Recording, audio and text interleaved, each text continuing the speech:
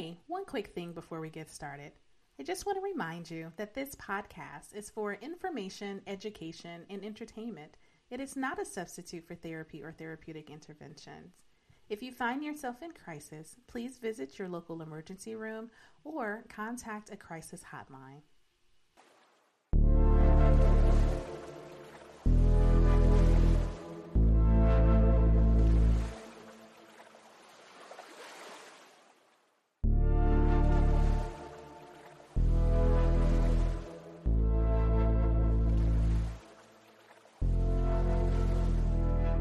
Hey everyone, it's LaShonda from Labors of Love, and you are listening to the Labors of Love podcast. Very excited to have my guest with me today. She is an executive coach, an empowerment writing coach, and an international best-selling author. I have with me today Demetria L. Cook. Hi, Demetria. Hi, how are you? I'm doing very well. How are you? I'm good. I'm so excited to be doing this with you. I'm very excited to talk about this as well and to have you as a guest. So I'm going to start with you like I do all of my guests and ask, what is your labor of love? Oh, my labor of love. So my labor of love is actually helping others. And that's how I've actually built my career is, coaching others. And when I am helping others to achieve their goals, if it's career goals, it's typically career goals, but if it happens to be something else, it's just, I get so much, the benefit of that. It makes me happy. It brings out the joy in me. I get excited about seeing the growth of the people that I work with and knowing that I've helped to, make their lives, even better and to shine in what it is that they want to do. So that's really like my greatest love is like really helping others. Okay. So talk to us a little bit about where this passion and this love for helping others began for you. Where is that rooted? Well, I always wanted to be a teacher. So when I was a kid, I always thought about, I'm going to grow up, I'm going to be a teacher.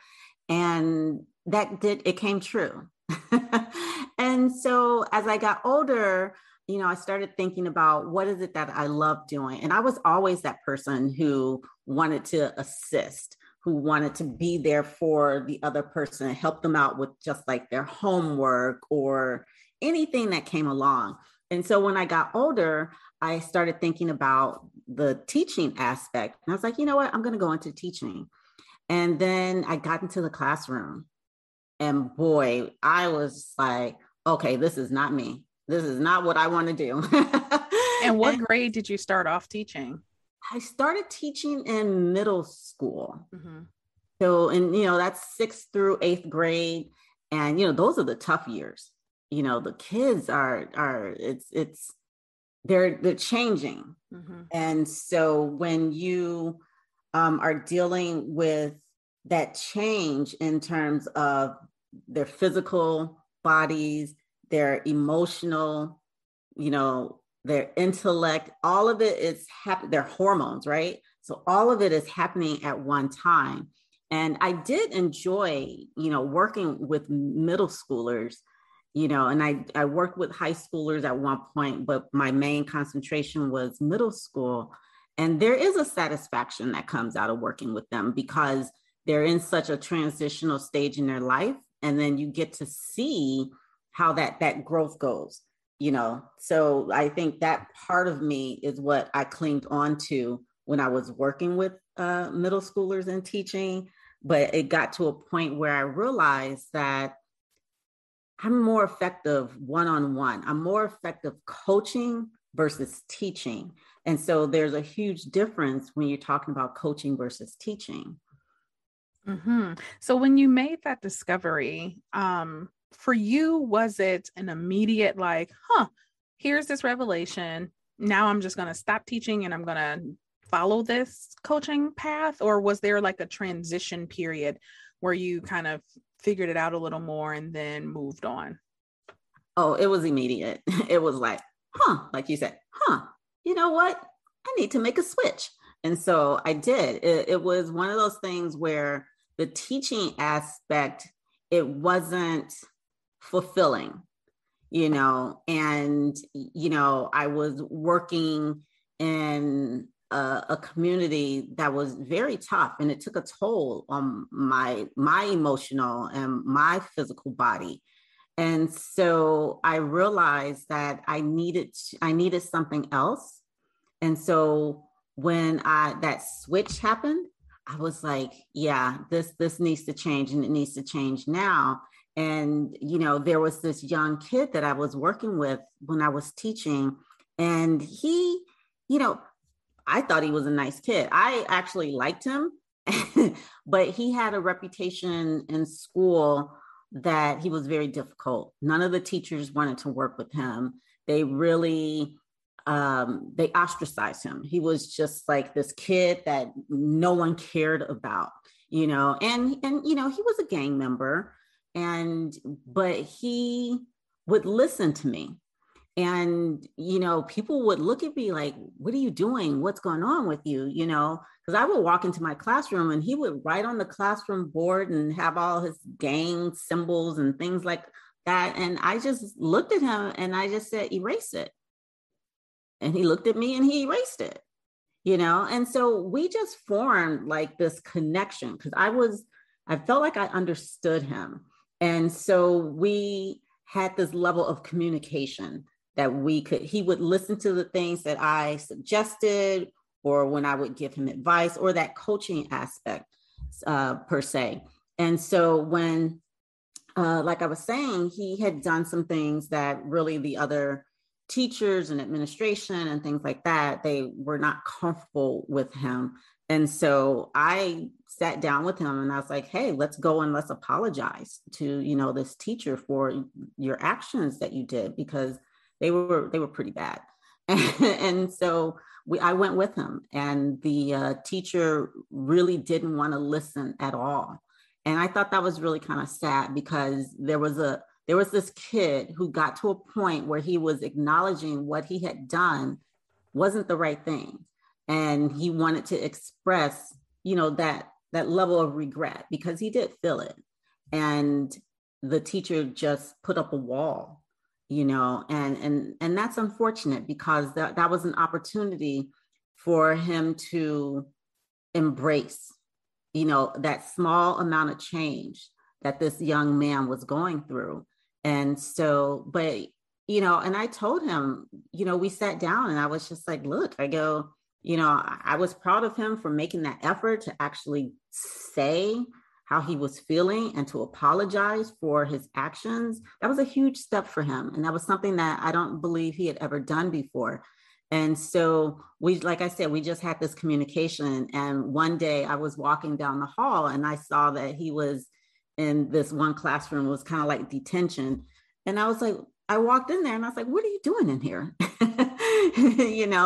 And so, but yeah, so we had this connection, and I really feel like I had an impact on his life.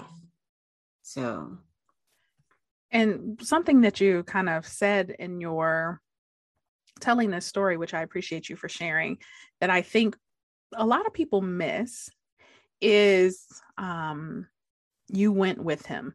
And I don't mean that necessarily just from the perspective of going into the classroom of this other teacher, but what so many people, period, but I'll hone in on our youth, are missing, but are craving, is someone to go with them.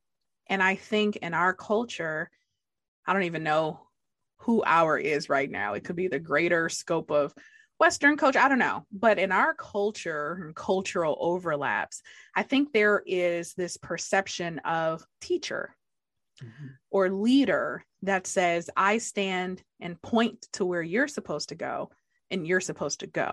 But we are missing this element of going with them. And how many times, even for my daughters who are 5 and have been potty trained for quite some time, and they know how to use the bathroom and they know how to do all of that, but the number of times they'll say, can you come with me? And no, I don't want to all the time. I want to be like, girl, you know how to use the bathroom, or it's right there. I realize that it's not about going to the bathroom. It's about a deep-rooted desire to have someone with you. And so, you know, what really stood out to me in that story that you shared is just you went with him. And there were probably many people throughout his life that said, you need to apologize, or you need to go make it right, or you need to stop doing this. You know, as adults, we have a lot of you need tos and you ought tos. But how many of us are actually willing to go with?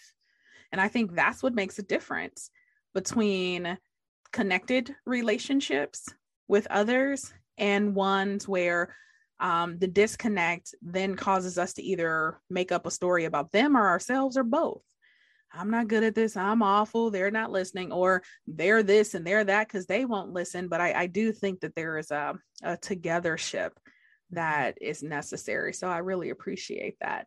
So when you transitioned into kind of coaching, was there still an emphasis on adolescents and young people, or was this more around adults? Yeah, my shift. Well, I want to go back to something you just said before I okay, yeah. And you're right. It is important that, you know, we as leaders, we as coaches, we as mentors, you know, we have to be right there with that person. You know, I am here with you. You know, I am by your side, and that can be physically, or that can be, you know, not necessarily physically, but you know that their presence is still there.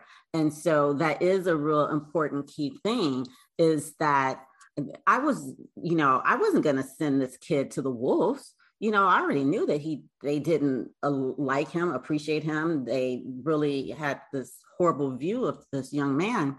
And so, you know, it was important for him to know that I stood by him, that I was walking with him. You know, we are in this together. And I think that's a huge part of what we do as coaches, you know, is that you help the person that you're working with understand that you are there, you know, that you know, I've got your back kind of thing, that I, you know, will help you along this journey in the best way that I can, you know. And, you know, as you said, I think that, you know, when you were talking about your daughters, it is important. It's not about, it's the support, you know. And sometimes we do need that additional support, and that physicality, you know, come with me, you know, and I think that that's huge. So I did make a switch from working with youth to adults, and it's gradual. It's like young adults. And now I'm working with, you know, professionals, because I've spent, you know, over 25 years in the field of education in different capacities. And so that has lent itself from physically teaching, working with the young kids, and then being in education and after school and doing like staff development and leadership coaching and leadership development, you know, something that I currently do. And so I really feel as if that switch started in the early 2000s. So, you know, I started working and talking with and supporting, you know, young adults who were in college. And, you know, as they were making their career choices and transitioning from college into, you know, the real, quote unquote, real world of work. And so I just have always felt like I've always just really enjoyed working with others, and, you know, and helping them bring out the best that's inside of them, you know, and because sometimes we have that and we know what it is we're supposed to do or what we want to do, but it takes someone else to really bring it out of us. And that's why I'm a strong believer in coaches need coaching too. You know, because I'm that person, you know, I need coaching, you know, it's like I still have to elevate my self-confidence, or, you know, and my belief in what it is that I'm doing. And so, you know, it doesn't just end when you become a coach, or if you're a teacher or a mentor, you know, it's lifelong, you know, be a lifelong learner. I think that's extremely important. And it's a different satisfaction working with adults and kids. And, I often, when I have conversations with some of my friends, and, we start talking about and thinking about the people who have reached a certain level in their career. And, they got there because of a teacher or someone who was a mentor or someone who was a coach. And it's undervalued the work that educators do in terms of, even if someone has achieved quote unquote success, however success is defined by that person, let's say right now, financial success, right? Because I don't believe success is financial. Success is other things. It includes your happiness and the people who are around you, your support system and things like that. But when we look at people like our Zuckerbergs and our Gates and Musk, of the world, and Richard Branson's of the world, some of them did stop, going to school. They graduated from high school, but they didn't go on to college. Or, there are many people out there who have maintained a level of success who don't have an advanced degree, university degree. And so it's one of those things. Yeah, they may not have an education beyond high school, or even if someone didn't finish high school, you still had a teacher. And that teacher began in the home to some capacity. And even if it's someone that you didn't get along with, like if you didn't have the best relationship with your mother, or your relationship with your father wasn't the best, they were still teachers because they taught you something that you wanted to change in your life from what it is that they're doing. So we have teachers all around us, and so, but going back to that physical teacher in the classroom, they had teachers when they were in kindergarten, first grade, second, on up. And so if it wasn't for them, they wouldn't be where they are today.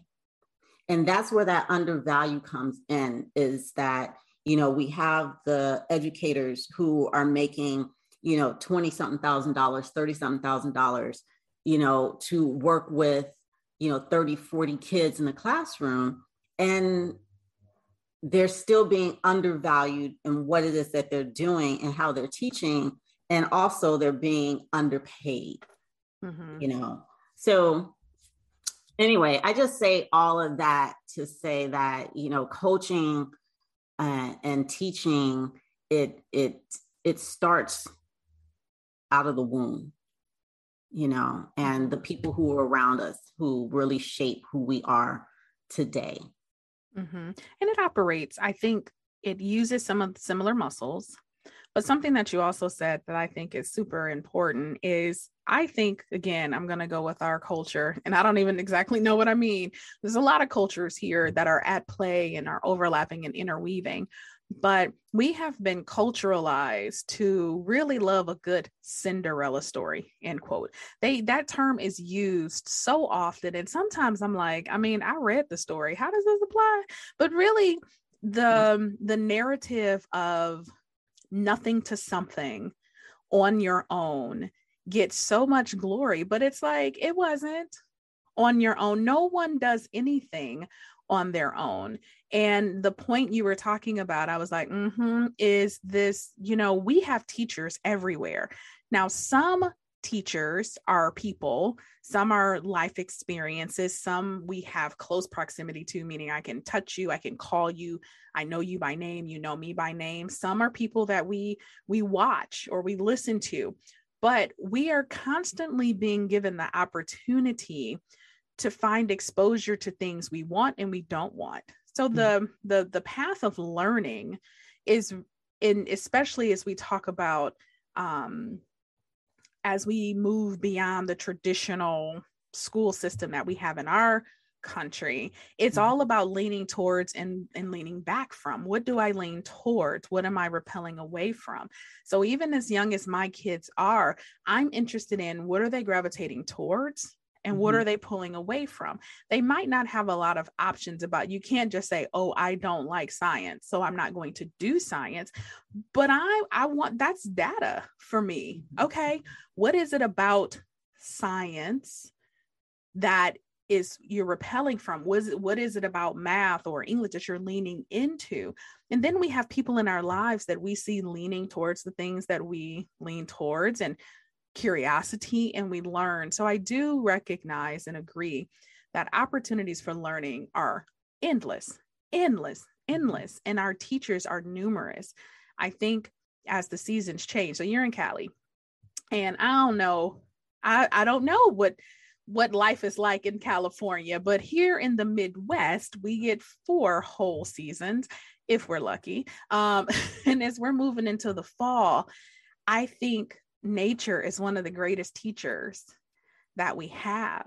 And if we can just still ourselves long enough to look, observe, and be curious about nature, we can learn so much.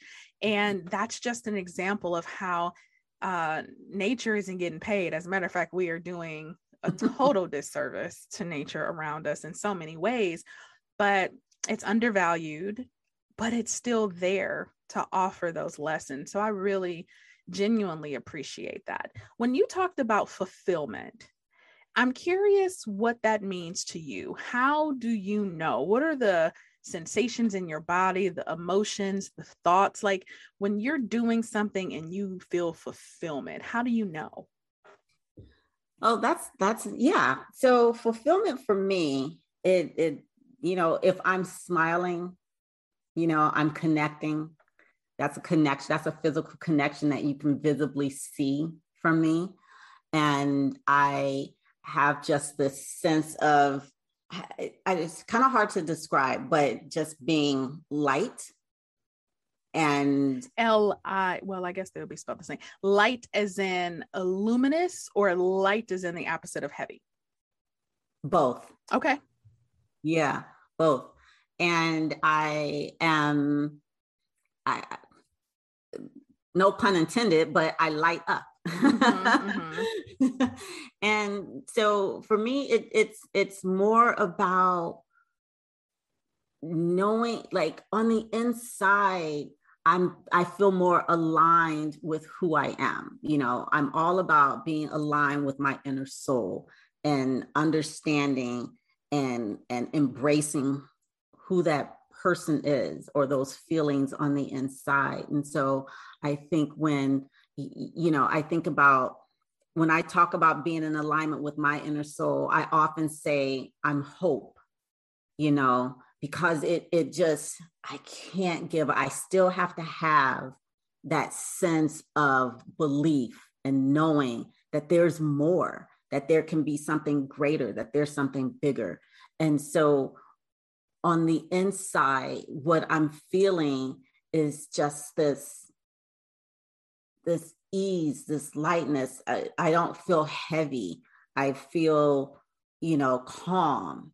I feel, I'm relaxed. And when I am having a conversation with someone, or I am in a situation, in a group, or whatever it is, there's just this I'm more relaxed, Yeah, thank you. Because I think as I talk with people about their labors of love and their passions, fulfillment comes up a lot, but I don't know. Sometimes I think a rational question would be, well, how do you know when you're fulfilled? So thank you for that. I was thinking about for myself, and I realized that fulfillment is, it's an internal experience, because the way I'm thinking of it is I have control over certain things. So the example I have is, I know that I am feeling fulfillment when I have poured out everything that is in me, and I have poured that out into whatever it is. So if I'm in a session and I have poured out what's in me to give to that person or those people, if I'm doing a training and I've poured that out, if I'm podcast, whatever it is. So there is an emptiness that doesn't represent negative to me. There is an emptiness that says everything I had to give this particular time, scenario, situation, person, I've given it, and there's fulfillment there. But I also realize that there is a difference between me pouring and someone else extracting. And I think that is super important. And I want to say forgive the example, but if people listen to this podcast, they know me. And so the example I have is there can be something so fulfilling about urinating to me. Okay. If my bladder is full, and especially if I didn't have like immediate access to the bathroom, there is something like my shoulders drop and there's almost like a audible, like, oh, like this feels amazing. Right. But I've also had a catheter. It emptied my bladder, but it was not pleasant. It did not feel, it caused more anxiousness and things. And so I also want to throw that out there for people to give them something to think about. I find it fulfilling to empty myself of the gifts and the talents that I have so that other people can learn and grow. What I'm learning, though, is that I've been in a lot of situations where people were extracting from me, not a personal choice to pour, or I poured some and people wanted more and more and more. And so it's that catheter. It's like, I'm going to go in and I'm going to take it. I'm going to get what's within you for my own good, whether you're ready or willing or capable to give it right now. And so even as we talk about our labors of love, and I'm hoping that listeners are, if they haven't already identified what that is, that they're still curious, what is my labor of love? That they realize that just because it's your labor doesn't mean, and it's your labor of love, that people get to just take from it when they want to. So I think that's huge. Yeah. I want to talk a little, go ahead. I also, because what you were just saying, and I didn't mean to cut you off, but what you were just saying is like, you feel that emptiness. And I think that's really, it's a similar feeling that I was saying. It's like, you feel that emptiness because you've poured it all out. And I was saying that I feel that light, that lightness, so it's that sense of, wow, that you have in terms of your fulfillment and how you describe it. So yeah, I wanted to point that out because I think it's very similar in terms of those feelings. Agreed. Yeah, I definitely. And after I said it, I was like, no, that's not true. I do realize that the lights are spelled differently, even though a few minutes ago I said they're spelled the same, because I would be the person to obsess about that. Right. And then I would be like, Jay, do we need to re-record? And he would be like, no, we don't. So this is also me being like, hey, I'm being transparent about that, whether anyone noticed or not. So I would love to turn the conversation a little bit now to talk about writing. I know that writing is very important to you. Not only are you an international bestseller, but you also provide coaching and support for other writers. So talk to us a little bit about like where your passion and love for writing came from. Oh gosh, let's see. So when you talk to any writer, they will tell you, well, I've been writing since I was a little kid. I mean, it's just something that we do. It's something that we enjoy. That aspect of it, that creativity of it, and in terms of the imagination. And so as a little girl, I loved reading books. One of my favorite books has always been Harold and the Purple Crayon. And he takes this, and for your audience, if they're not familiar with Harold and the Purple Crayon, this is little boy who goes on this journey. He gets the book that I have because there's a series, and he goes on this journey. He gets lost. He climbs out of his window and he goes on this adventure, and he gets lost, and he doesn't know how to get back home. And the only way that he can get back home is he has to draw his way back home. And so he creates this whole world for himself. He's in the water, and then in the water, I think there's like this little shark, and then he draws a police officer that points him in the right direction. He draws like the sun, the moon, so he creates this whole world for himself. And that's just something that for me as a writer, I really enjoy creating that kind of a world. And my passion for writing began when I was little. And I started writing poetry, I started writing fiction, and more recently, I've been doing more nonfiction writing. And it's all of it is fulfilling for me. And I'm passionate about all of it. And I know that a lot of people will say, well, I'm not a writer, I can't write. We're all writers, every single one of us. And we wrote in school, like writing, you have a noun, you have a verb. Everything else is fluff, right? And so you can start that way and look at it in terms of who is the subject, who is the noun, and then what's the action or what's the verb. You break it down and to its simplest form. And then you start creating that world, or you start creating that story if you're talking fiction. And if it's nonfiction, you still have your subject, your noun, and your verb, but it's more in terms of what actually happened. What's going on, the actual facts or the truths as you know it in terms of your writing, And so it's very therapeutic to be able to write. And I remember my first big fiction piece I started, oh gosh, let's just say a number of years ago. And it was called Night Speed. It was RPM PM. And that was the initials of the characters in the story. So RPM was speed and PM was night. So I just played around with that. And those characters took on a life of their own. And as a writer, I constantly am editing and editing and editing. And I broke that story down into 2 main characters, because before it was, I think, 5, and then it became 2. And that one has continued to develop over the years. And that's the project that I'm working on right now, that I'm in the process of editing, is my fiction novel. And again, that started when I was young. I'm still young, just a little older.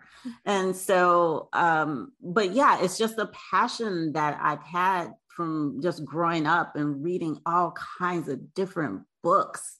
Do you remember the Scholastic reading list that they had, and I would just go, we get that little booklet of information. I check off this book and this book and this book. And then you wait for the book to come home or to be sent home. I think they came to our house. I don't know if it went to school or home, but it was so thrilling. And to have those books and it was just so much fun. And I think now the instant gratification that kids are going through today with social media and with the telephone, you have everything you can do everything on your phone. You've got the internet on your phone. It's not just to make a phone call anymore. You can create, you can record, you can make movies on your phone. And so it's a different level of how our attention is. And so when I was growing up, I waited for those books. I went to the library, had a library card. I checked out books. I returned the books. It was a sense of, just accomplishment in terms of reading and creating and knowing what it is that I wanted to do and to be able to create worlds like that. And so for me, that's what I feel is lacking in the development of a lot of kids today. Some kids are still actively reading, actively writing and things like that. I'm not saying, no kid is doing that. No, that's not true at all. But I'm saying with the invention of technology being at our, beck and call, we can just hold it and touch it and grasp it right now. It has taken away that thrill of actually reading, even reading a newspaper. That physical aspect of touching and holding and having it there, that has left us, And when I do read things that are on the internet and I'm reading a story and I have to stop myself because I don't understand the headline. I'm like, who wrote this headline? B, wow, this grammar is really bad. And C, it's just the connection is just not there. And it's like people are writing for the audience that we have today. And, we have to continue to change and move with the time. But I think that there's still something that's missing and that's lacking. And so to go back to what you were saying is that I just love to write, in all of its forms. And that's where I can be creative. I can release the feelings that I have inside of me. I can tell the story that I want to tell and to share with the world. And as a writer, you have to be vulnerable, in any and everything that you write. It doesn't matter if it's fiction or nonfiction. As a writer, you are in every single piece of work that you create. Your poetry, your nonfiction work, your fiction work, your screenwriting, your television writing, all of it. A part of you lives and breathes within that work. Mm-hmm. And you have to be vulnerable to actually share that. Absolutely. You said a couple of things. One, I think that I'm very intrigued, and this is more of just a thought that popped up, but sorry, a sneeze was trying to emerge. So I'm like, maybe if I slow down, it'll come. So now I think I said it and I scared it away. But this idea of I'm not and I am, it's just one that I'm going to ponder, and I'm inviting other people to ponder. There are so many things that I have said I am not in my life, not based on really any verifiable data, not based on truth, but based on something. Maybe it was a narrative that I created out of an experience or a narrative that someone gave to me. And the hesitancy that I've experienced in life to say I am many different things that I actually am. Writer was one of them.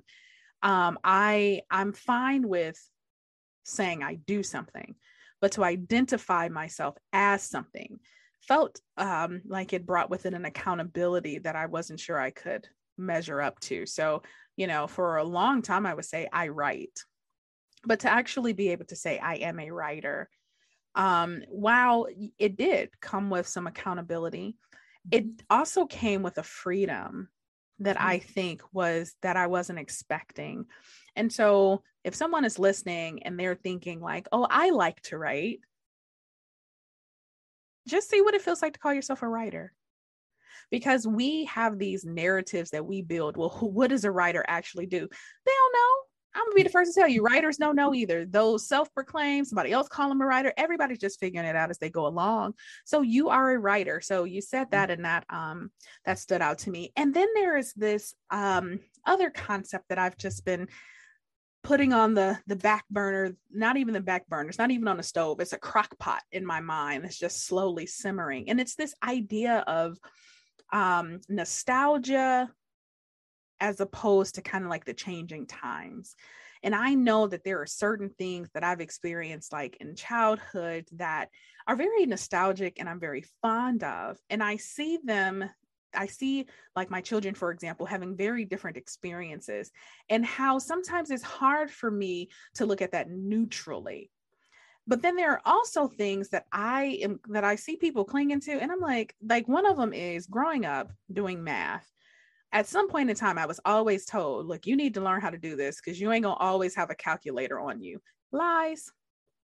My children will always have a calculator, right? And if they don't have a phone, they go, hey, Alexa, what's blah, blah, blah, blah, blah, blah, blah.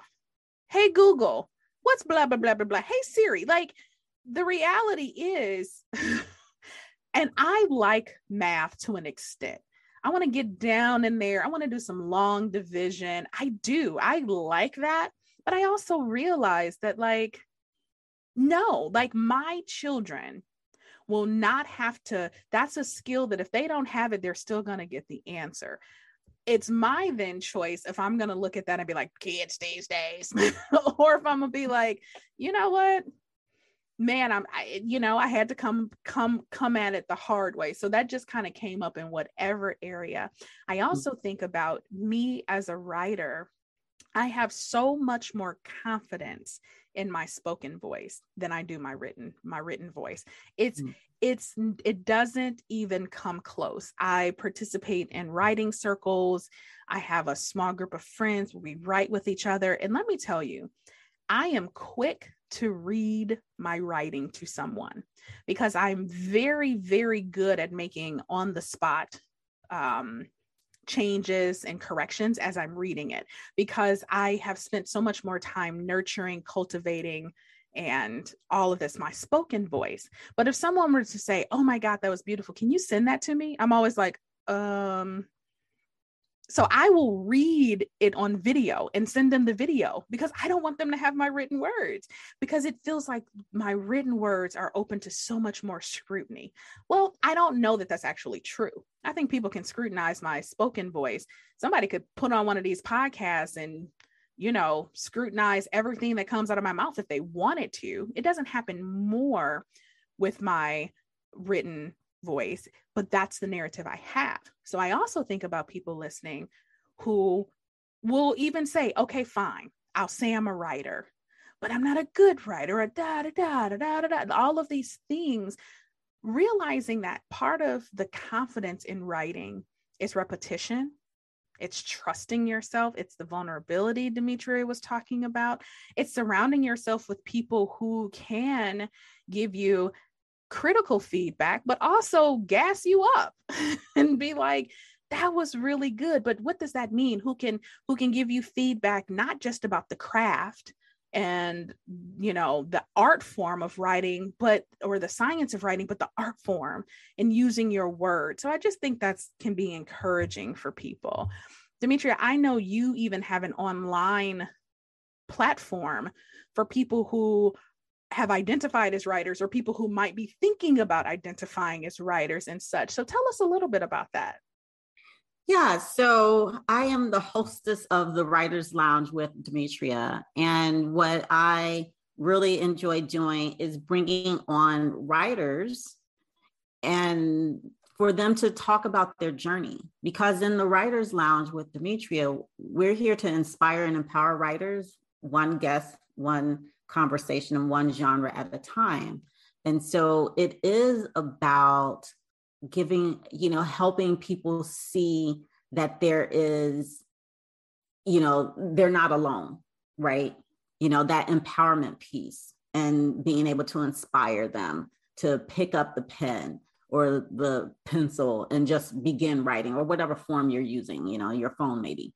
But the point is that you start to write and you continue to write and you journal and you write emails and you write down little notes or tasks or to-do lists. That's all writing, and that is feeding and nurturing that writer in you.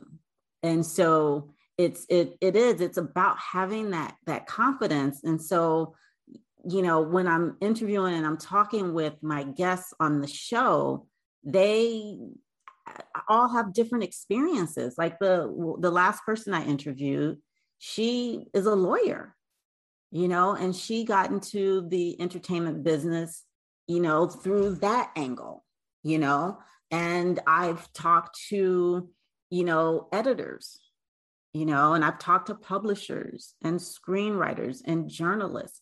And so it's a platform where people are able to really connect with other writers on a level and see that they can share what they have in common, what they share with one another. I interviewed an actor and he talked about how writing, he talked about that tree of writing and like that relationship between the producer and the director and then the actor and then the writer, so for people who are looking to be involved in screenwriting and what that looks like, or television writing, and then I've had another someone else on there who is a journalist, an award-winning journalist, and he's done amazing work in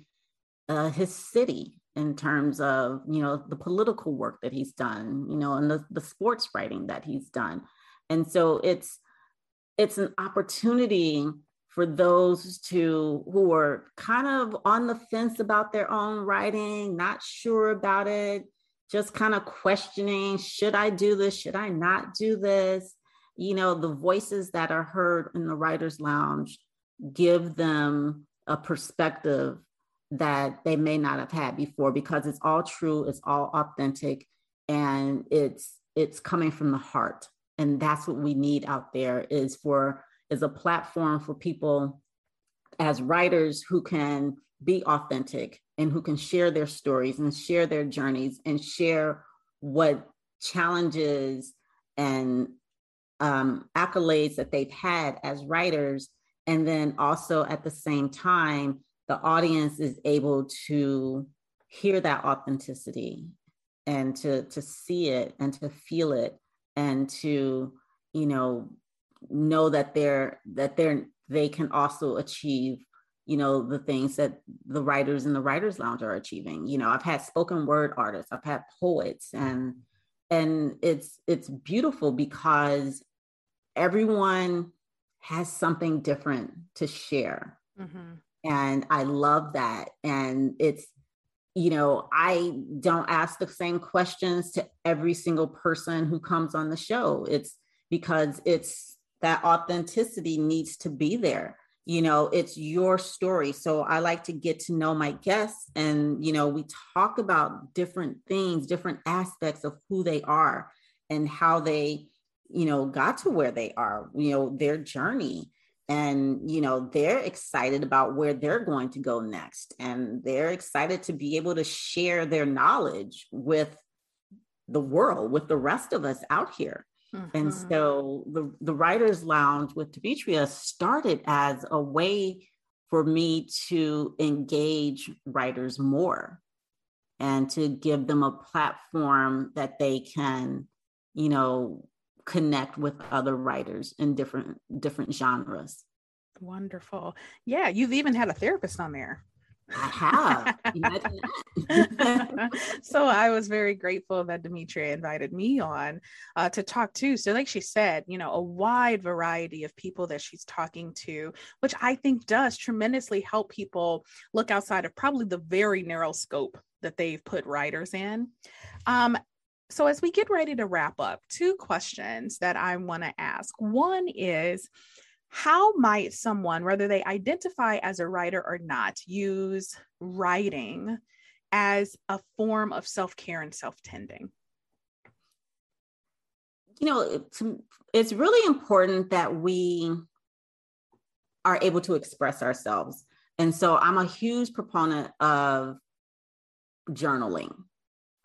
So, if someone wants to use writing as a tool for self-care, write minimally. When you get up in the morning, write for 5 minutes, just get your thoughts out. It can be anything that you want to write, just 5 minutes straight. Set a timer, set an alarm, and just free write. Don't worry about punctuation. Don't worry about the grammar. Just write for those 5 minutes. And if you want to go longer than that, you can go longer than that, or you can do this at the end of the day. Now that your day has wrapped up, you want to kind of just reflect on what the day was like for you. So you pick up your journal and you start writing in your journal again for another 5 minutes, 10 minutes, do that free writing. And you'll be amazed as to how it's I don't know if liberating is the right word, but it's very therapeutic to be able to write and release. And so, that's one thing to start out doing, is to do that journaling for yourself. And, once you hit your 5 minutes, go longer, and then just always keep a writing utensil by you, tool by you. If it's your phone that you use to write, use your phone. If you the kind of person that likes pen and paper, always have that around, and just write and write and write and write. And for those who don't necessarily want to physically write, use your phone as dictation. So speak into your phone, because, you talked about that, and you can just get your thoughts out and what's going on, and to just really be in tune with the world around you. So when you're writing your thoughts, nature is so important. What is it that you see? What is it that you feel? What is it that you hear? And that's one of the tools that I use when I'm coaching. Is I remember when I was younger and I was in school, and one of my professors, it was a class assignment we had, and he had us go outside and walk every 30 seconds every 30 seconds, I believe it was. We had to stop and write down what we saw, what we heard, what we felt, everything that was going on around us. So you would write that down. And after you wrote that down, you would start walking again. And wherever you landed, you stop, look around. What do you see? What do you hear? What do you feel, et cetera? And that's a great way for you to start getting in tune with your own senses and what's around you in terms of your writing. I don't even know if I answered your question right. No, that was great. And, something I think is helpful. Those of us who have children or have been around children, those of us who are partnered, we do a lot of stuff with the people we're connected to. But there are some things where we invite them to not join us. The bathroom is often one of them. Now, if you like me, your kids will try to come in there too, and have for a great deal. But there comes a point where you're like, I'm going to need you to stay on this side of the door while I do my business. I think this is a great time for us to invite that inner critic to give us some space. I know we all have one. And if we're new to writing, even if you're old to writing, that critic will come up and have all these things to say. But that's when we can take that 5 minutes and go, I'm gonna close my inner door. My inner critic needs to stay on the outside of that door. Because when we use writing as self-care, it's not really about what we produce. It's about how we can activate this tool to help us manage the many different things that are happening inside of us. So I love that activity. I find that people who go into the process of doing writing activities that evoke the 5 senses find it a lot easier to ground themselves and meditate and regulate, because they're building a muscle of doing that. So that's huge. My second question, as we're finishing up for you, is how do you take care of yourself? Like, what are the things that you do that allow you to sustain your labor of love? Well, it's important for me to take time out of my day to just focus and concentrate on myself. And right now, the way that I'm doing that is every morning when I get up, I stretch, even if it's a quick 5 minutes, or if it's 10 minutes, or if it's longer, it's something that how I start my day off that really kind of jump starts what I'm going to do for the rest of the day. And so it kind of prepares me for the rest of the day. And if I do have that one day where I don't, or I don't forget, I just decide not to, to stretch that day, it makes a difference. I can tell how off my day is when I don't stick to that routine. And so, it's really important for me to really have set up something like that for myself in terms of my stretching. And then, I take my vitamins every day, and that's helping to keep me healthy. And, it feeds me in terms of my thoughts and, my writing and things like that. So, just being able to start my day with, some sort of a routine is really helpful. I even make my bed. And when I'm making my bed, every day I make my bed, never failed for years. Now that didn't happen when I was a kid, which is more of an adult thing. Yeah. But, I'm thinking about something. And when I'm making my bed, I'm thinking about I'm not overloading myself in terms of my day. No, but it's more like it's a routine that I've gotten into that is actually kind of relaxing, you know. And what I hear a lot that overlaps with how others can use writing as self-care and the things you do to sustain your labor of love is routine.